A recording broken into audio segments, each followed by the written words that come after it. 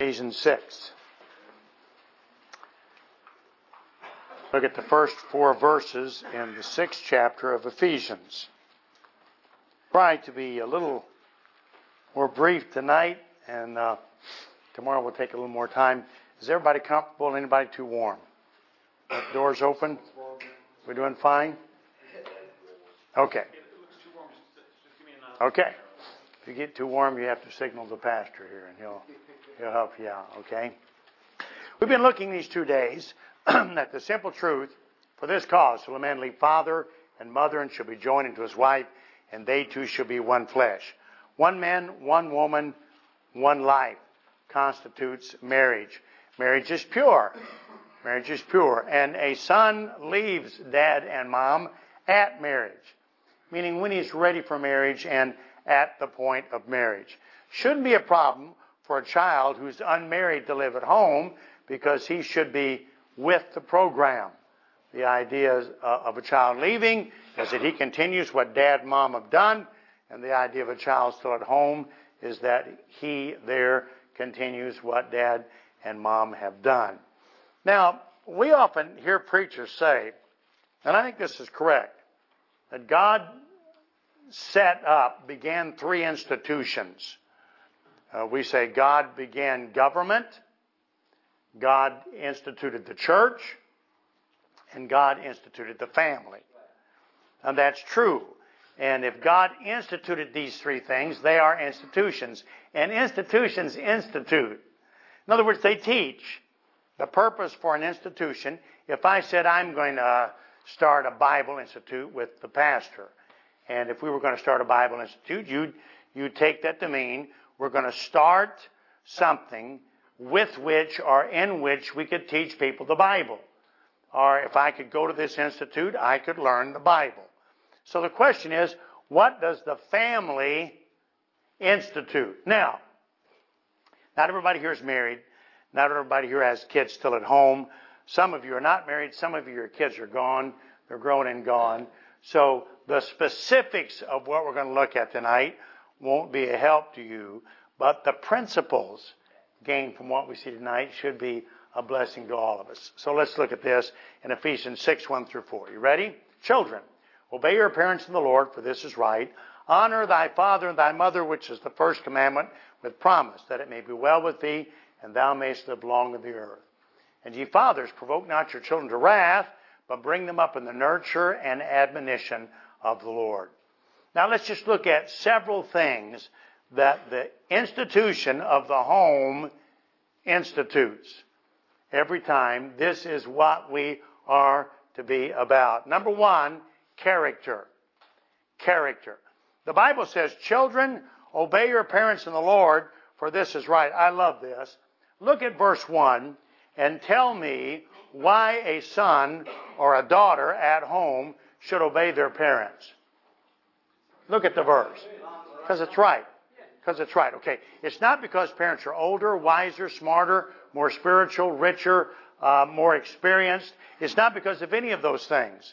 Now, by the way, when I was a dad with young kids at home, this was a help to me. Because I never had to be in competition with my kids.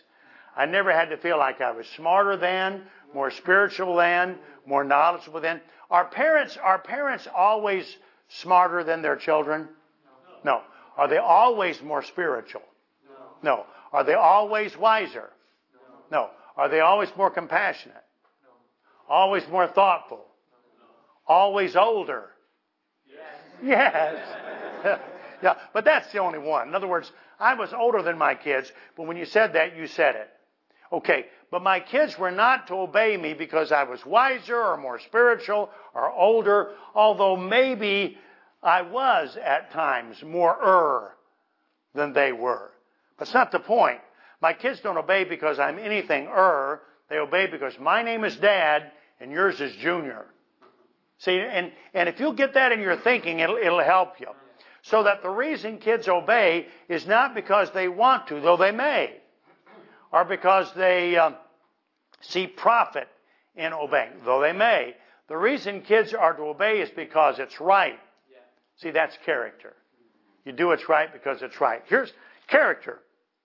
is the desire and ability to do what's right in spite of outward pressures, inward yearnings, or eventual outcome. Character, can I say it again? Is the desire and ability to do what's right in spite of outward influences, inward yearnings, or eventual outcome. In other words, a man of character does what's right because it's right. No matter what somebody else says, no matter what he may want in his heart, no matter what the outcome is.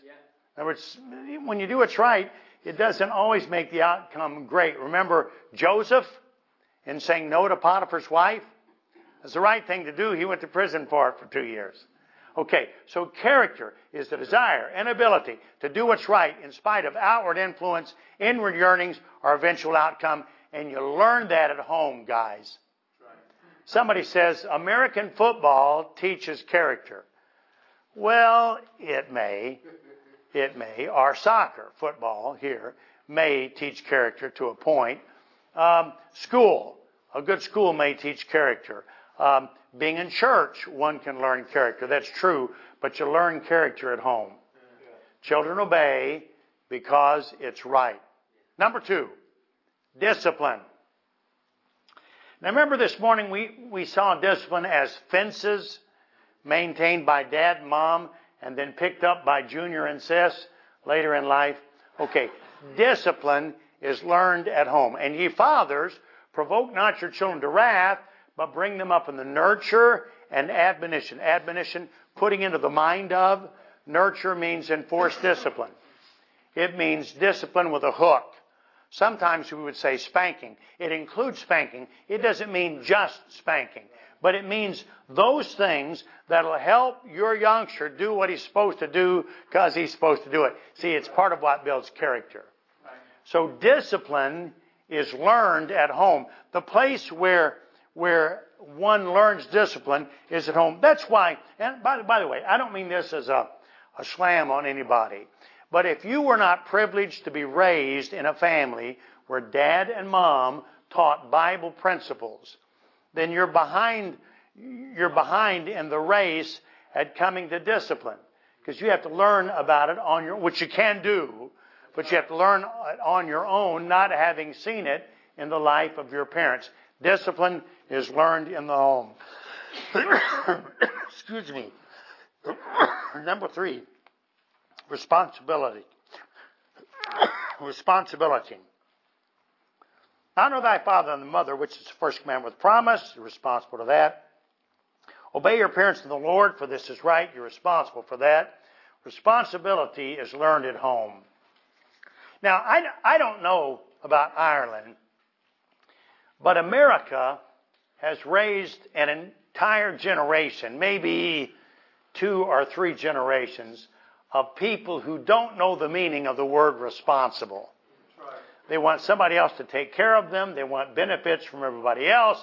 They want somebody else to take care of their job, their family, their rent, their car, their medical expenses. This is in America I'm talking about. They want somebody else to take care of everything. And they don't understand the value of responsibility. Now, Dad, let me just say this. I'm just going to say this point blank. Your kids need to learn responsibility, and you're the one who needs to teach it to them. Responsibility is best learned in the home. Number 4, this is one of my favorite. Success. Suppose I ask tonight, how many parents in your church do you think want success for their children? Well, my first guess would be all of them. That'd be pretty close, wouldn't it? You want your kids to be successful. I certainly wanted that for my kids. You would want that for yours. Here's the problem. If you let the world determine success, then your kids might be successful by the world's standards, but not by God's.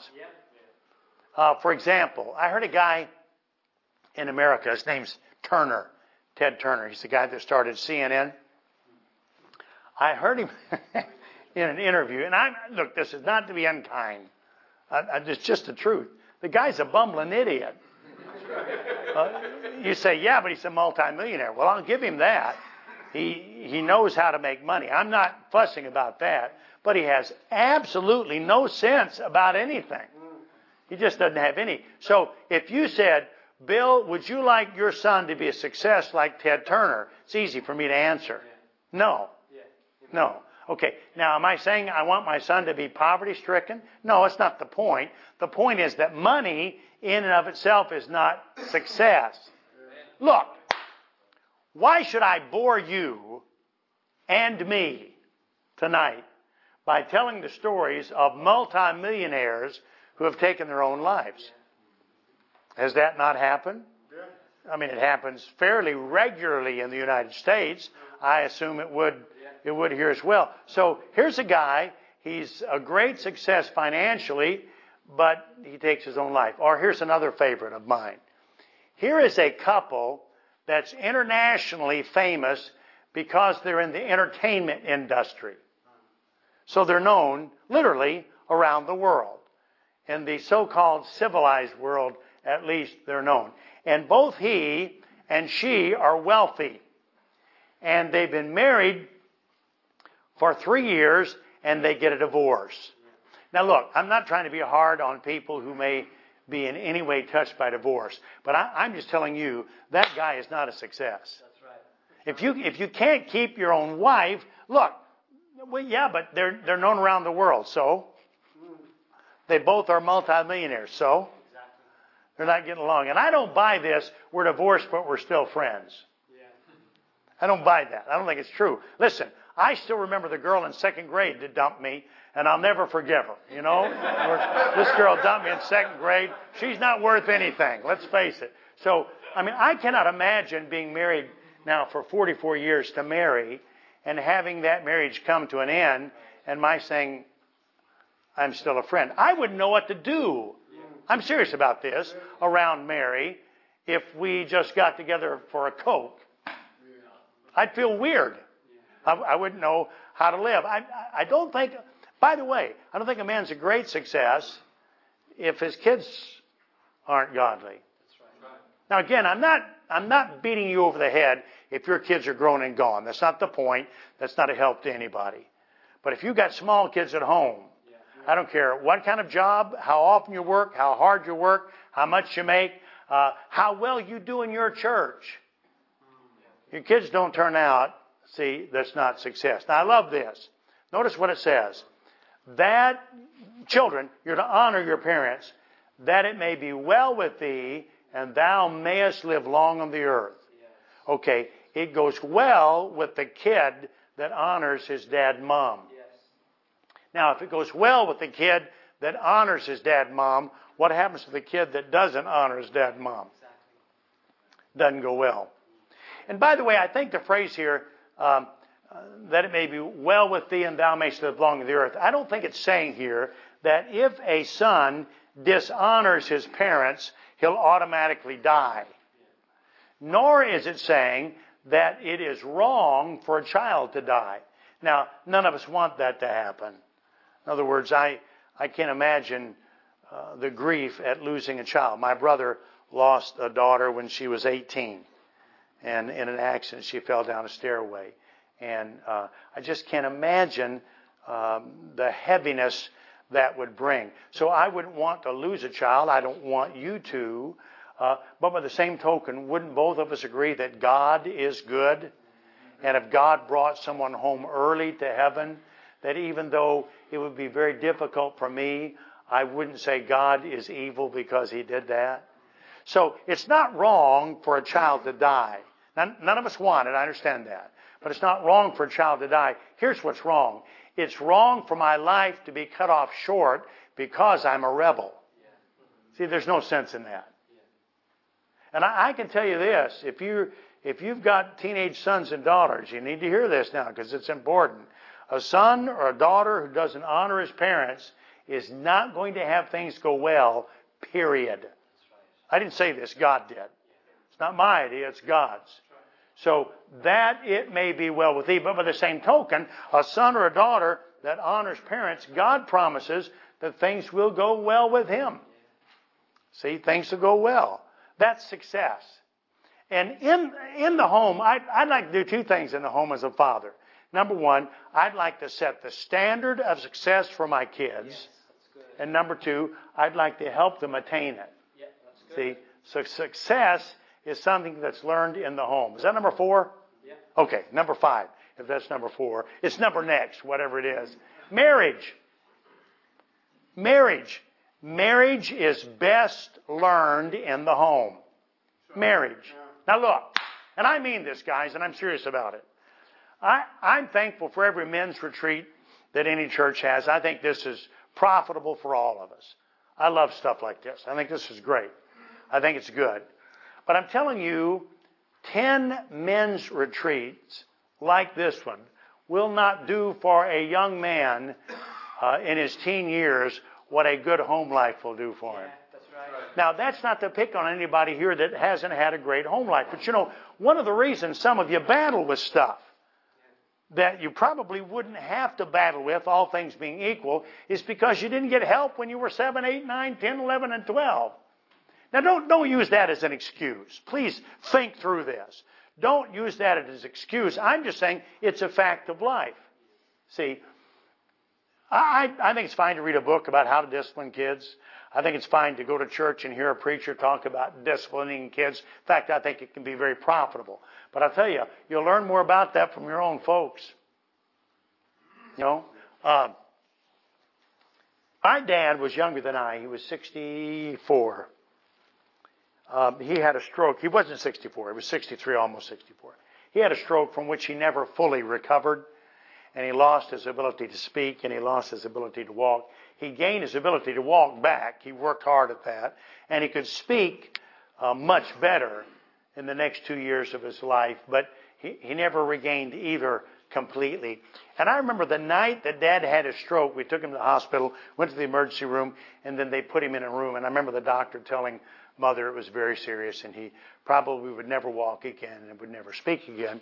And I remember the night that Dad was put into a hospital room, I went up to the hospital room to help Mother because she, was there to care for Dad. And Dad was laying in the bed, of course, and his right side was paralyzed. And Dad, with his left hand, was holding hands with Mother across his body. He's holding hands with Mother. She's on the right side of the bed.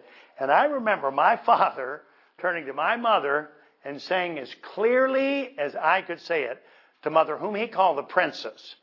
He called her the princess. He turned to my mother and said, just like this, he said, I love you. He couldn't say my name. My name was his name. My name is Bill. It's just like yours, Dad. He called me Joe. He couldn't, I don't know exactly how strokes work, but, he would think Bill, but it would come out Joe. And there were a lot of words he just couldn't pronounce. He just couldn't say them at all. It's like the guy that was telling us about revivals today and the dog that bit his master and so on, that guy. I know you guys could understand him. I didn't have a clue what he was talking about. I want to say to him, excuse me, I speak Tennessee English. Could you help me out? He said, I pick up a word, and I heard him say dog. I asked the pastor what that was about later. I heard him say dog, and I heard him talk about the church and about things like that. But honestly, I couldn't understand a thing he was saying. Well, that's the way it was with Dad. He couldn't understand words when you talked to him, and he couldn't say them. But the doctor said, even with a stroke victim, you don't lose your automatic speech. Well, I reckon I love you then was automatic to my dad. You reckon? Okay, so it was easy for me when I got married to tell Mary that I loved her. I never had a battle with that. Now, I know some guys do, and I don't think it's the end of the world because it's like anything else. You can learn to do what's right. See, so that's fine. But it came maybe more naturally, that one thing did to me, because I learned it from Dad. Don't tell anybody this. I learned how to spank from my dad. That is, I learned the mechanics of spanking from my dad. Dad's right-handed, sit down in a chair, you bend over his left knee. He took his right leg and put it over the top of your leg so he wouldn't scarf your legs. Then he put his hand in the small of your back so it wouldn't harm your gizzard or whatever's in there and stuff in your back. And then Mother would hold your hands You know what? My mother's 96. To this day, I don't enjoy holding hands with my mother. It brings back bad memories. But then my dad spanked with a belt. And I know you're not supposed to spank with belts. I know all this. You're not supposed to spank at all. I know this. But Dad spanked with a belt. And I was a kid in the 50s. And in the 50s, there was a style that was big that had skinny belts. Any of you remember these? Yeah, had skinny belts like that. My dad wore a cowboy belt. It was like a razor strop, they used to call them. That's what my dad wore. Well, I learned how to spank from my dad. See, it's just normal and natural. Look, your kids are going to learn from your leadership, period. Somebody says, well, I don't know that I'm a great teacher. You're teaching your kids all the time. Yeah. You teach them by what you say. You teach them by what you do. You teach them by what you don't do. You're teaching your kids all the time. Yeah. For example, you know this. Here's a guy that has a battle with drinking. And he's a great guy, but he gets drunk and he comes home and beats his wife. Got a 9-year-old boy, and the 9-year-old boy hates it. He loves his dad. I mean, it's his own dad. He loves his dad. But when he sees his dad come home drunk, he just heads for the covers. He hates it. And this 9-year-old boy says, you know, one thing, when I get growing, I'm never going to drink, and I'm sure never going to beat my wife. Do you know that statistics tell us he will probably do both? That's right. So where'd he learn it? Dad. See, Dad says, well, I'm not a teacher. I don't even spend any time with my kids. Everything you say and do in your home is, to some extent, a lesson for your children. So, yeah, you're teaching your kids. One more thing. This is my favorite. The home is where you learn spiritual truth. Now, we're going to look at this more in the morning, but let me just start it out tonight. The home is where you learn spiritual truth. Now, somebody says, well, shouldn't you learn that at church? Of course you should. And if you have the right kind of home, you will. But if you don't have the right kind of home, you probably won't. In the first place, you may not even be in church. In the second place, if you're in church, you're sent. And you get help from godly people at the church. But it's not like learning spiritual truth at home. Now, gentlemen, listen to this and buy into this if you can. This is true. I hope I can convince you of it. Look. The reason for discipline, the reason for training, the reason for raising kids is not just so that you can be a good parent. It's so that your kids will learn spiritual truth. See, I've heard people say this who should know better. Well, you can make your kids go to church, but you can't make them want to. Or, you can make your kids learn the Bible, but you can't make them love it. Or, you can make your kids listen in church, but that doesn't mean they're listening with their heart. Okay, so let me ask you a question. Why make them go to church? Why do it? What's the purpose? Why make your kids learn the Bible? Well, because they should be in church. Why? If you're not going to change their heart, what in the world are you after? I mean, if you could say, well, I'll tell you one thing. When those kids were in my home, they were in church every Sunday. I could care less. So what? What difference does that make? What you want is the heart of your children. And the reason you take them to church and have them learn the Bible, and the reason you discipline kids is because it all results in spiritual growth.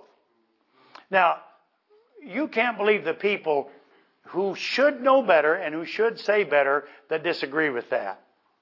And their basic concept is, you know, you can do the best you can, but in the final analysis, it's all up to God. I mean, you do the best you can, and you just hope for the best, but who knows? And then they'll say stuff like this. I'm making up the name. I'm making up the name. Remember the Johnsons at our church? Wonderful people. 3 kids, remember? They were in church every time the doors were open. They were in Daily Vacation Bible School. They were in church school. They were in Sunday school. They memorized the Bible. They sang at the Christmas program. All 3 of them are out of church now. You can do the best you can, but you can't be assured that your kids will turn out right. Now listen, gentlemen, not only can you be assured, but you should be. Now there are many passages of Scripture. Let me refer to 2, maybe 3 tonight, all right? In Proverbs, I think it's 29, 13, the Bible says, if you beat your child with a rod, now listen to this, he shall not die. Thou shalt beat him with a rod and shalt save his soul from hell. Okay, now notice the cause and effect here. If you beat your child with a rod, and by the way, that's harsh language. I wouldn't choose to say it that way. I'd say if you spank your loving child. Okay. If you beat your child with a rod, he won't die. You'll beat him with a rod and save his soul from hell. So you have a physical action that results in a spiritual outcome. Now, some would say, well, the word hell there means the abode of the dead, and it just means if you discipline your child, then you can save him from an early death. Okay, you're making my point. Because if you do what's right in the home, it will result in righteousness in the life of your child. Here's another one. Proverbs 13 says, now no chastening for the present seemeth to be joyous, but rather grievous. Nevertheless, afterward it worketh forth the peaceable fruit of righteousness. To which I would say, does it or doesn't it? What is righteousness? Is righteousness something that I can come up with? Is righteousness something that I can train my kids in? No. Is righteousness something that I can teach in the sense that I can teach spelling words and the kids will get it? No, righteousness is given by God, is it not? Okay, discipline of my children results in righteousness. Somebody says yes, but in that passage it's talking about God's disciplining of us. Yes, but when he says, now no chastening for the present seemeth to be joyous, but rather grievous, he's just used an illustration of an earthly father chastening his son. So he's saying, look, the whole business of chastening is not joyous, it's grievous, but it results in the peaceable fruit of righteousness. To which I say, does it or doesn't it? Here's another one. I love this one. The Bible says, Proverbs, the rod and reproof give wisdom, but a child left to himself bringeth his mother to shame. Now we all believe the second part of the verse. A child left to himself bringeth his mother to shame. Have you ever seen a child left to himself in Walmart that brought his mother to shame? Okay, so the second part of the verse says, a child left himself bringeth his mother to shame. That's not a general statement that we can take from the book of Proverbs, which is really only a bunch of general statements. It doesn't mean, it's not what, no, it means what it says. A child left himself brings his mother to shame. It's the truth. Okay, somebody says, is it a promise? It's not the point, it's the truth. It's what happens when a child's left himself. Okay, now the first part of the verse says, the rod, that's spanking, and reproof, that's warning or instruction, teaching, training, primarily on the warning side. The rod, spanking, and reproof give wisdom. Now, wisdom is not smarts. It's not what wisdom is. You can have wisdom without having a lot of smarts, and you can have a lot of smarts without having any wisdom. Okay, so what is wisdom? Well, the word used most that I've seen to describe wisdom is the word skill. In other words, it's ability. Now look, here's what the Bible says. If I will chasten properly my kids with the rod and reproof, it will give to my kids not knowledge, but the ability to use properly the knowledge that they have. Okay, now look, apply this. It doesn't mean if I spank my kids, they will know that Jesus died on the cross. Doesn't mean that. It means they'll understand why he did and what the result is. See, it's wisdom. See, I give to my kids wisdom to the rod and reproof. Look, you can train godly children, period. It's what the Bible teaches again and again and again and again. And you can, and your kids can turn out right. Amen. Now, you may hit some snags. Who wouldn't? But you can. In other words, this whole business of the family is not just so that my kids can learn how to make a living, but it's so that my kids can learn what godly living is all about, see?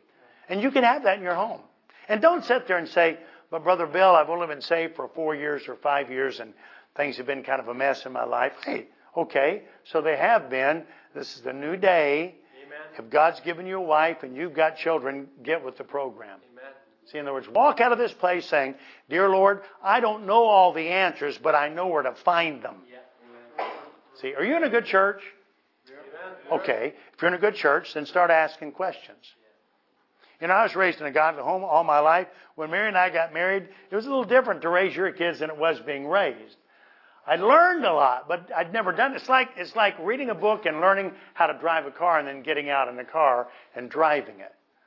So I remember several times Mary and I would find godly people in the church whose kids had turned out right and ask them questions. You know, this is interesting. At least it is to me. There are two women, two ladies that had a lot to do with rearing kids that Mary and I talked to. Now, there were more than these two ladies. But I'm telling you because there were women. There were two ladies that we went to. They gave us advice that was more help than anybody will ever know about till we get to heaven. One was with our son, and the other was with both daughters. And they were small things, I suppose. They weren't to us. They were big things to us. But they may be considered small things. But the point is, here were two ladies whom God had used. And by the way, God had used them in education. One of them wasn't even married. But went to these ladies and said, hey, here's where we're facing with our kids. What do you think? And both of them gave us advice that was godly, that was biblical, that was a help. And here I am, what would this be, 32 years later, rejoicing in what I learned from those people. See, you can do that. You know anybody in your church that has good kids? If you don't, find somebody in some other church that has good kids and ask them, what in the world did you do? And if they say to you, we didn't do nothing. God was just good to us. You go find somebody else and get some right kind of advice. See, because the point is, you can see spiritual growth in your children, and that's the whole reason for all of it. Let me close with this. I hate spankings. I think I mentioned that this morning. I really do. I hate spankings. Hate them, hate them, hate them. I hated getting them. I hated giving them. I would never, ever have spanked any of our children if I didn't think that in so doing I could be a help. I never spanked my kids because I was mad at them. I was mad when I spanked them. By the way, that's a misnomer. People say you should never spank your kids when you're mad. That's all right. The issue is not whether or not you're mad. It's whether or not you can stay in control. If you can't control your anger, then you're right. Don't you go near your kids. But is God ever angry when He disciplines? Yeah, okay. So anger's part of it. And I used to let my kids know, I'm not happy about this. I'm not happy about this one bit, and you ain't going to be happy about it either in just a minute. Now, I think that's fine if you can do it under control. See, so that the idea is spanking your kids, knowing that it will help. I honestly believed this, and I still do tonight. I honestly believe that even something as terrible as spanking could be a help in the life of Will, Wendy, and Ren. And there's no sense in being involved in it if it's not. There's no sense in dragging your kids out of bed on Sunday morning if it's not going to do something that has spiritual impact to it. There's no sense making your kids have character or making your kids have responsibility or making your kids say sir or ma'am or have honor or respect. There's no sense in any of that apart from the simple truth that it'll make a difference. And it will. It will, and trust God about it. Let's bow for prayer. Father, again, we thank you for loving us. We think of all of us tonight in this room, were it not for the Lord Jesus Christ, and if any of us got what we deserve, we'd be in hell right this second, and we know that. We're so thankful, dear Lord, that you sent your Son, who died in our stead, and offered to us the gift of eternal life. We're thankful for that. Then we're thankful for the truth that just being saved from hell is not where we need to stop in our lives. That you give to us the right to be what we should be at home. And that while we may not always be able to do the things we should do, you give us a way that would actually empower us to do what we need to do. So help us to learn those things. There are many things we need to learn. Help us to learn, dear God, to be what you would have us to be in our homes as men, so that our being a man can impact properly a wife, a son, a daughter, a church, a community, even a nation. Help us, dear Lord, to be what we should be. We recognize the fact that whenever there was righteousness in an area, a revival in an area, it came about because men determined by the grace of God to do what's right. So help us to know what's right. Give us the courage to do it, I pray. And we ask these things in Jesus' name and for our sake. Amen.